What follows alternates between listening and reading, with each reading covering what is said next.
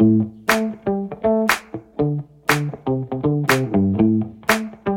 to Savvy, Booked, and Blessed, a podcast for bold female leaders making bold moves. I'm your host, Devonay Thaxton, founder and CEO of ProSavvy Strategic Performance Agency. Stick around to the end of the show and we'll reveal how you can be our next guest. Let's get started. Welcome back to Savvy, Booked, and Blessed. In today's episode, I am happy to introduce founder, CEO, and head business coach of SistaBiz Global Network, Makisha Boothe. SistaBiz Global Network is a business accelerator for Black women entrepreneurs.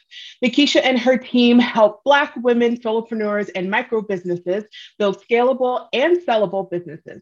Makisha's accolades include being honored by the Colorado Black Chamber of Commerce with the Clara Brown Award, being named the Aurora Chamber of Commerce Women in Business Unsung Hero, and being the recipient of the U.S. Small Business Administration Young Entrepreneur of the Year Award for Region and State of Colorado in 2007. Makisha has worked in politics and education reform on the national, state, and local levels to pass landmark innovation and choice legislation. He also served as the senior advisor to the Colorado State Senate president. As a rapid improvement coach, Makisha helps small businesses rethink their revenue strategies, brands, systems, resource allocation, and human capital strategies. Hi, Makisha. Hi, Devonay. Great to chat with you. Also, read all of the amazing things that you're doing. I love excited to be here. Thank you. To know all the things. I would love to know more as a member of SistaBiz, which if you are not, you should be. For any Black solopreneurs and Black women, Black owners out there, tell us a little bit about your journey to where you're at now. Yeah. So when you say my journey, you mean for SistaBiz or just larger than that? Or larger than that? Give us the journey. Oh, okay. All right. You want the journey. I want the journey, honey. You want the Harriet Tubman journey. Okay. All right. Yeah. I was born and raised in Harlem, New York City, and moved to Colorado, and I was in high school. And so I've been in Colorado for over 25 years. And my first there were a few kind of pit stops on my journey and scenarios in my journey that kind of led to what SistaBiz does today. So I'll focus from there. The first is that I have a degree in poli-sci, and I did some work in the state capitol for several years, ed reform policy, small business policy, those sorts of things, and have done a lot of work in communities of color around closing equity gaps on a variety of fronts. Because as we typically see, disparities across all the topics for our people. Yeah. And that really ties to really what my life's work is about, which is equity, advocacy, and justice. And all roads lead back to that kind of core focus. But then I moved on from the Capitol to work in Denver public schools. And in that work, I trained school leadership teams on entrepreneurial skills and helped them build out their first innovation lab. During that time, I was formally trained in adult learning, curriculum design, that sort of thing. And so really, that's where I began to really harness my training, coaching, and curriculum design love for that work in adult learning specifically. And then I left, actually back up before I did that work. I ran a day spa in Cherry Creek North in Colorado, and I also worked for the SBA. So that's where my love for small business kind of came in. So I was a little all over the place in my career. But all three of those elements really lead to what I do in SistaBiz: equity, advocacy, justice work in terms of entrepreneurship and economic development and economic justice, and then small business, loving entrepreneurship and small business, and then curriculum design, adult learning is how I turned into a coach and a trainer and built programming for the women in our community that we use and leverage today. So all of that came to a head after I left DPS, started my own consulting firm and had success there, and started getting calls from women who wanted to do the same thing, had experienced workplace trauma, was experiencing all of the inequities in the workplace and in pay and in economic success. And so they wanted to venture out, and entrepreneurship was their escape route or plan. But they weren't seeing success in terms of revenues and growth. And got a few calls from a few women. It just started off pretty organically. Sure. Hey, can we have lunch? We get to lunch. And this girl, I need your help. I'm going through a lot. I've either just left this job or I need to leave this job. And this business isn't doing what I thought it would do, or I don't even know where to get started. And can you help me? And it started right in my home office where I'm at now prior to the pandemic, and grew from 3 women to 10 women to 100 women to a national scope, and grew from just coaching to group trainings, to us having more than one coach on staff, more than one trainer on staff, to us building a membership program and launching a loan fund. Yeah, that's my story. I have a son who is in his junior year in college, and he's working with the company right now. So I'm trying to show him what it looks like to run a company and leverage entrepreneurship in your wealth building journey. Sure. Ooh, I love all of it. When you mention equity and the lack of, what are some signs or maybe some ways to identify if you are a Black woman in a business or in a job and you're just like, this doesn't feel right? Maybe what are some things that you felt that were like, this is not okay, this is not fair, for lack of a better word? Like, what are some of those things that you were feeling when you're like, I gotta get out of here and do work to fight it? Yeah. So first, let me say, when I experienced the things, at first I didn't know what they were really. Like, I knew something was wrong, but I doubted myself and second guessed how unfair something was or not, or if I was really experiencing what I thought I experienced, because I didn't have a ton of knowledge in that space. And then I got a mentor. Her name was Dr. Darlene Sampson. And she was head of equity and cultural responsive training at the district. And we had a coffee. And it was a game-changing coffee for me, because I told her what was happening. I'm like, am I crazy? And she's no. And just having another Black woman tell me that I'm not crazy, from my mental health, that was everything. Yeah. Then secondly, what she did was she proceeded to explain to me and help me. From that time on, I started to educate myself more on what microaggressions and micro assaults and micro insults look like. What does code switching look like, and how does that drain you or take your energy, and how does that impact you emotionally and mentally when you have to code switch in order to survive in a corporate environment or in a 9-to-5 workspace? What does it look like to engage in invisible labor, which means that you are doing the work of helping the organization improve in some way, in a way that they don't even acknowledge? And for Black women, it's often, you're the Black token person who is responsible for the equity work, or responsible for the Black children in the school, or responsible for, and you don't get paid for that, doesn't get acknowledged as labor, doesn't come up in your evaluations. That's invisible labor. And so all these concepts had names to go with them, and I didn't even know that. And I was like, oh my goodness, I'm experiencing all these things, and it's breaking me down day by day. It's insidious in the way that it just breaks you down. You don't even, one day you wake up and you gain weight, you're unhappy. And so you don't even see it coming. Sometimes it can be very insidious. It's not always just boom, something happens.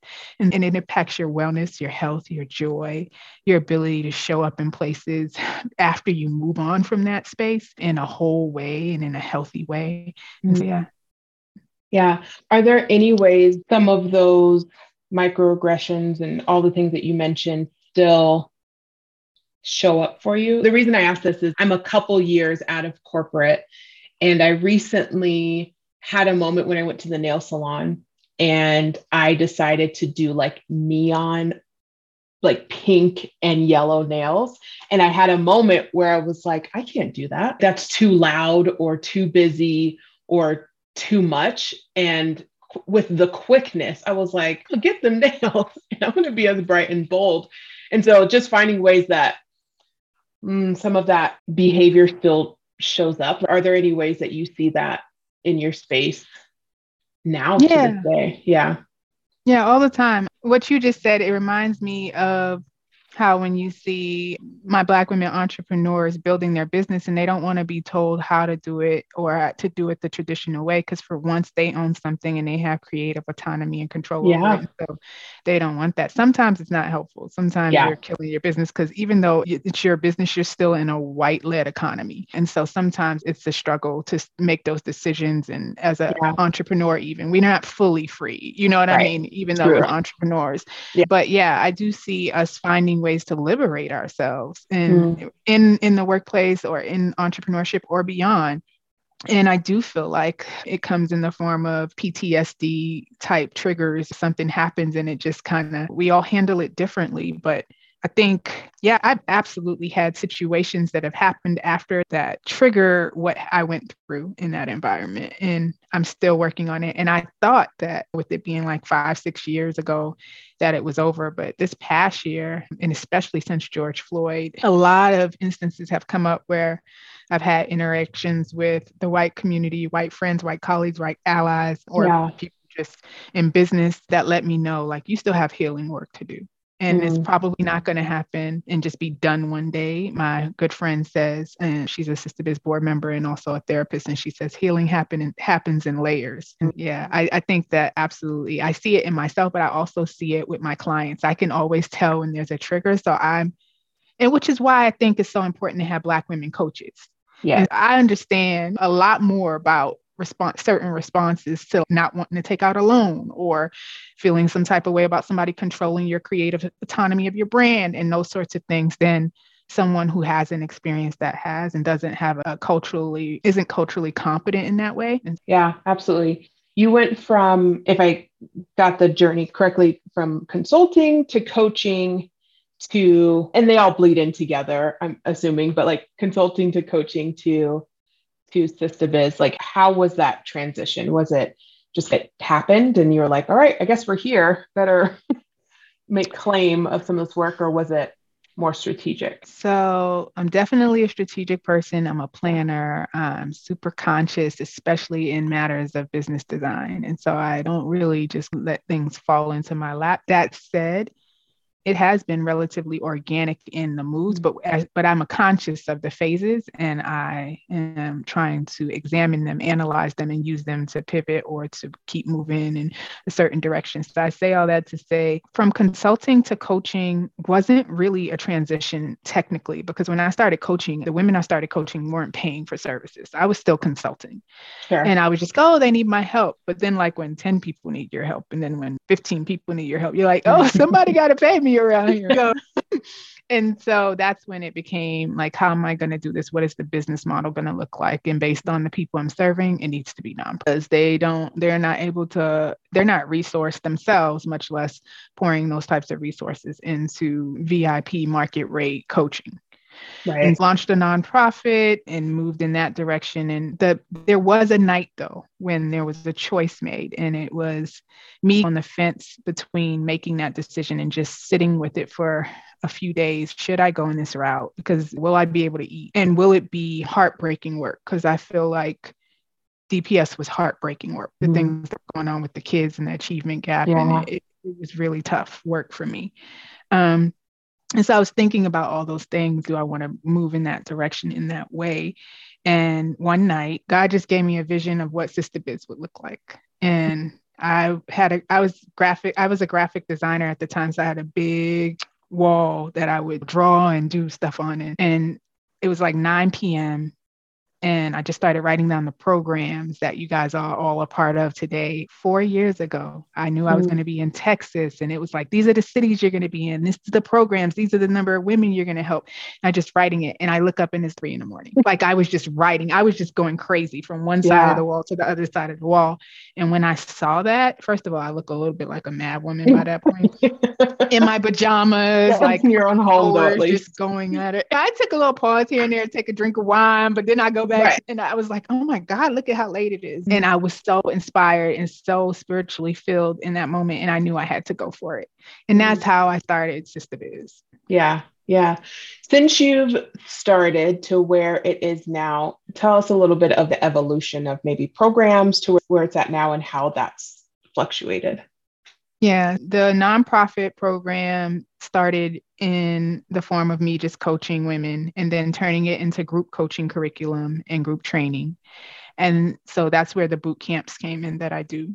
Then in those boot camps, usually it started off where it used to be like 30, 40 women in the boot camps. Like this last boot camp, we had 90 or something. Awesome. And so when I would ask women in the early boot camps, like, how many of you have access to capital, like actually have startup funding? And 1 or 2 women always, if anybody. would raise their hand. And so we launched a cohort where we picked 9 women. And I'm like, I just want to go deep, 9 to 10 women. I want to go deep with these women for 9 months to get them ready to access capital, to grow their business, to build systems, and to really reinvest or invest in them in the business makeover style with coaching, cohort sessions, all the things. So we created that. When we did that work and started to send those folks out to get loans afterwards, they still weren't accessing loans. We all know the disparities, injustice. Pandemic's not here yet. Banks are looking at me like, I don't know what to tell you. We launched the Sister Loan Fund and we raised about $800K for that. And those things are the elements. And then the pandemic came a month later, right after we raised the money for the loan fund. And then we launched the grant fund, the Unstoppable Grant Program, where we gave out relief funding and recovery funding for a couple of years to women. And so all of that is nonprofit work. We then launched our membership program, or we had just started playing with the membership program by then, I think. And so the membership program has turned into our for-profit venture. Our mobile app is coming with it and launching soon in a few weeks here. And the for-profit is a 3-tiered membership, a mobile app experience where we do master classes and have a digital library, and you have access to a funding board, and you're part of work groups, leads groups, book studies, all that sort of thing. And we tested out this environment in an online platform last year, which if it had a face, I would punch it, because it was really like our beta, and I wasn't super happy with the performance of it, but it was a good way to test out what that feels like. And now we're having the mobile app be the official relaunch, fixing all the glitches that were in the online platform. And so we're super excited about that. Where we're headed is I'm trying to hire and build a larger network of Black women coaches. I'm trying to recruit and onboard more service providers like virtual assistants or photographers or brand developers or attorneys and accountants, service providers who provide services to businesses, to be a part of our official vetted service provider network. All that stuff's going to be launching. The coaches will have a coaches academy in the fall. The service providers will be vetted and go through a boot camp in the fall. And the goal is to get us to where we have 25 coaches and 150 service providers, and women buy from each other. And then we also refer business to them from within and outside of the network. Yeah. With all of that, which sounds like a lot in a great and awesome way, what does your day-to-day look like for you as a leader? That's hilarious. Oh boy. Okay. So first, let me say my favorite days are Tuesday and Wednesday, because all day I coach Black women. Awesome. And individual coaching and my group coaching. So those are my funnest days, and I fight fiercely to protect them. People be trying to slip stuff in there, and I'm like, nah. So that's what Tuesday and Wednesday looks like. And I will always want to keep at least one day of coaching, but as the coaching network grows, I'll move more into the role of coaching coaches and training coaches than anything. But right now on Tuesdays and on Mondays, I meet in one-to-ones with my team all day. And so we're going through performance and updates and progress reports and authorizations that they need from me and demos of work products that they want to share with me. And then on Thursday and Friday, oh goodness, I'm on interviews like picking the funders, raising money, writing grants, you name it. It happens on Thursday and Friday. Thursdays and Friday are nuts. Yeah, like a little bit crazy. Yeah. What are some of your favorite stories or success moments from coaching or even entrepreneurs in the network that still stick with you? There's so many. I love what I do. I love the women I work with. I love our community of women. There's so many, but the favorites that come in almost weekly or when I get a text almost weekly. It's very rare that I get a week that I don't get at least one text from somebody sharing a success. So for instance, the one I got last was yesterday, where 2 of our members got funded by Goldman Sachs, the new big program, $10 million distribution of funds that they did. They chose, I believe, somewhere in the neighborhood of 30 people. And Goldman Sachs was amazing. Chose 2 of our ladies. Yeah. Both of those ladies, I had a hand in the build out of their business. And so it just felt so good to watch them succeed. And then whenever a woman calls and says something like, I got the loan, I won the pitch competition, I crossed the six-figure mark. That's the one that I love. When people are like, I met my magic numbers. I crossed the goal that we set for me. And so we have women who have gone from 30K to or 60K to 250K and 500K, and a couple of women who have crossed the seven-figure line. And so that is, it's just exciting when they text me and they're so happy. Yeah. And they're accomplished, and you can tell there's just this feeling and remembering. In most cases, I remember them when they first started with me to that text. And so I do that little journey of, I remember when she didn't think she could do it. I remember when she was crying. Like, one person sent me a text and said, I want you to know that today I'm at the dentist with my daughter and I paid in full. And the reason why that was important was because when she first decided to leave her 9 to 5, she was afraid she wouldn't be able to afford healthcare for her children. That was her number one concern. She was like, I paid it with no problem. Healthcare is no problem for me.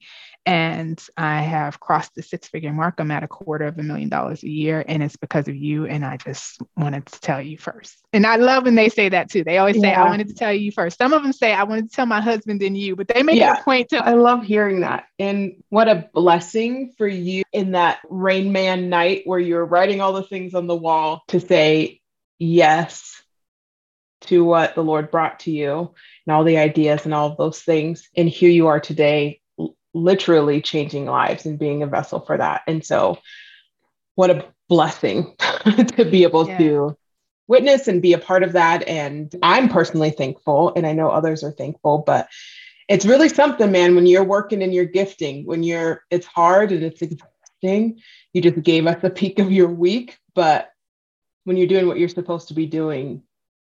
Yeah, obedience. Obedience is rewarding. A lot of times I think it's very scary to see, hear, feel what you're supposed to be embarking on. It usually takes courage if it really is your purpose. But when you lean into obedience, it's hard, but it still has it feels so, you feel full, you feel content, or I would say that fulfilled. Yeah, absolutely. Okay, moving into our speed round where we get to learn just a little bit more about you. Okay. So these are just silly questions just to learn a little bit more about you. Okay. What is your favorite way to take care of yourself, mind, body, and soul? Hands down, spa, massage. I love that. Do you like to do Swedish massage? Do you like?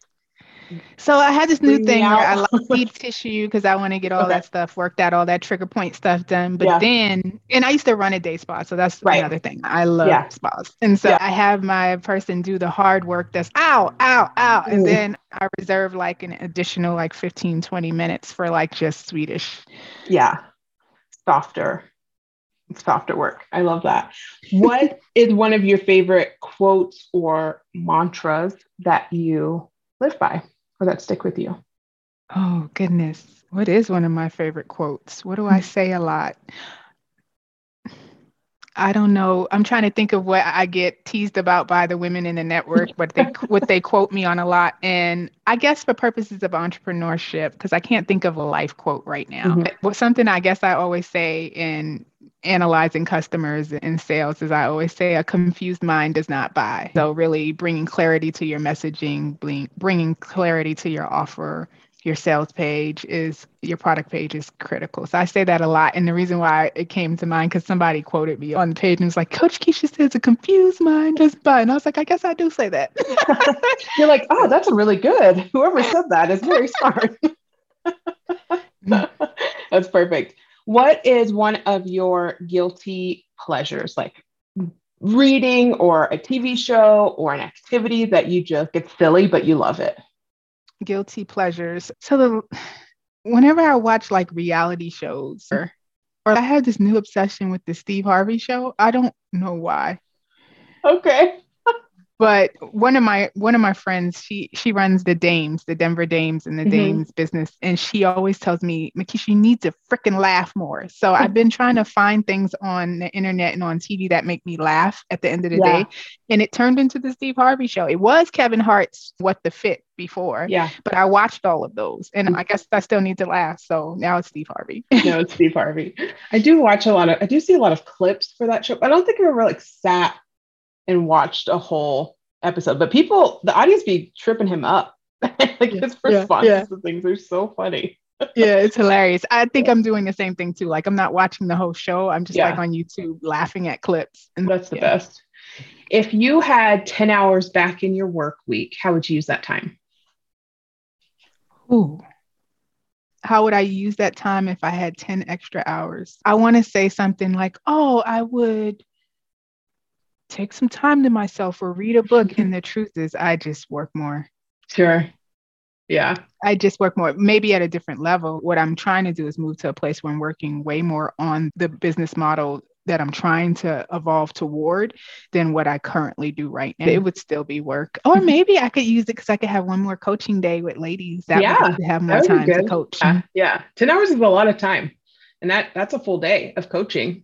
That's a full day of coaching. Yes. That's a lot. Okay, perfect. Okay, last question. I just won the lottery and I have a plane ticket and I have $50,000 that I'm giving you. Where are you going and how are you using that money? Hey, okay. So I am going to definitely a beach, but which beach? Maybe like Puerto Rico. Nope. I'm going overseas. Yeah. So we're going overseas. We're going to go to Greece. That's where we're going to go. I got to pick some place I haven't been. Yeah. Greece. And then $50,000 is just super shallow, but I'm going shopping. Perfect. In Greece. Yeah. You can do some damage. I guess I don't really know the conversion rates there, but I feel like that's still a lot of money. I feel like I can make that work. Yep. Get my pretty woman on. Yeah, absolutely. Just walk in, point, and leave. Like someone's following you with all the bags and ideal. If someone is listening and they want to join the network or they want to work with you, how can they find you? Yep, we're at www.sista.biz. And so that's SISTAH.biz. We're on Instagram, Twitter, and Facebook at SistaBiz. And then we're on LinkedIn as well. We have a YouTube channel where you can find cool tips. And if you want a free coaching session, we do hundreds of free coaching sessions every year. You get one. You can go online and sign up for one and coach with one of our coaches. Awesome. Perfect. Thank you so much for being on the show. It's so great chatting with you. Thanks for having me. Thanks for being in our network. And this was really cool. It was. Thank you guys for listening. We'll see you on the next one.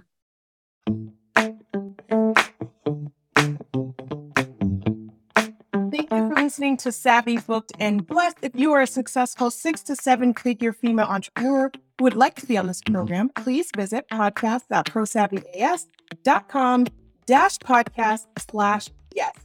If you got something out of this interview, would you share this episode on social media? Just do a quick screenshot on your phone and text it to a friend or post it on the socials. If you know of someone that would be a great guest, go ahead and tag them in social media and let them know about the show and include hashtag Savvy, Booked, and Blessed. I love seeing your posts and I love your guest suggestions. We're regularly putting out new episodes and content. To make sure you don't miss out on any episodes, go ahead and subscribe. Give your thumbs up, ratings, and reviews. They definitely go a long way to help promote the show. It means a lot to me and my team. Thanks for listening. We'll see you next time.